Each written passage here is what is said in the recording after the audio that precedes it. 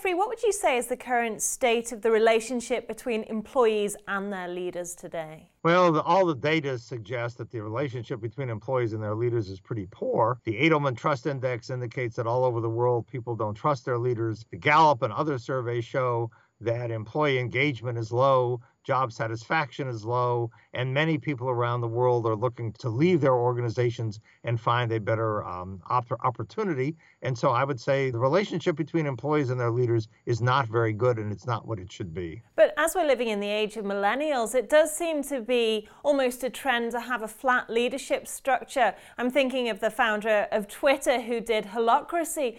Do you think this is the way forward, perhaps? Holacracy has got more talk than actual action. And it's ironic with Tony Hsieh, who put in Holacracy, and Zappos did it in a very authoritarian way. The idea you have participative leadership imposed from on top is almost a contradiction in terms. You look at organizations, including the organizations in the Silicon Valley, which mostly have voting structures that give all the power to the founders as opposed to the shareholders. These are not very decentralized organizations. Hierarchy, even though we wish it would disappear, still seems to persist, and it persists even in the new economy. So the future of leadership, you think it's still going to be with a hierarchy and not that much will change? That's exactly correct, because people are people.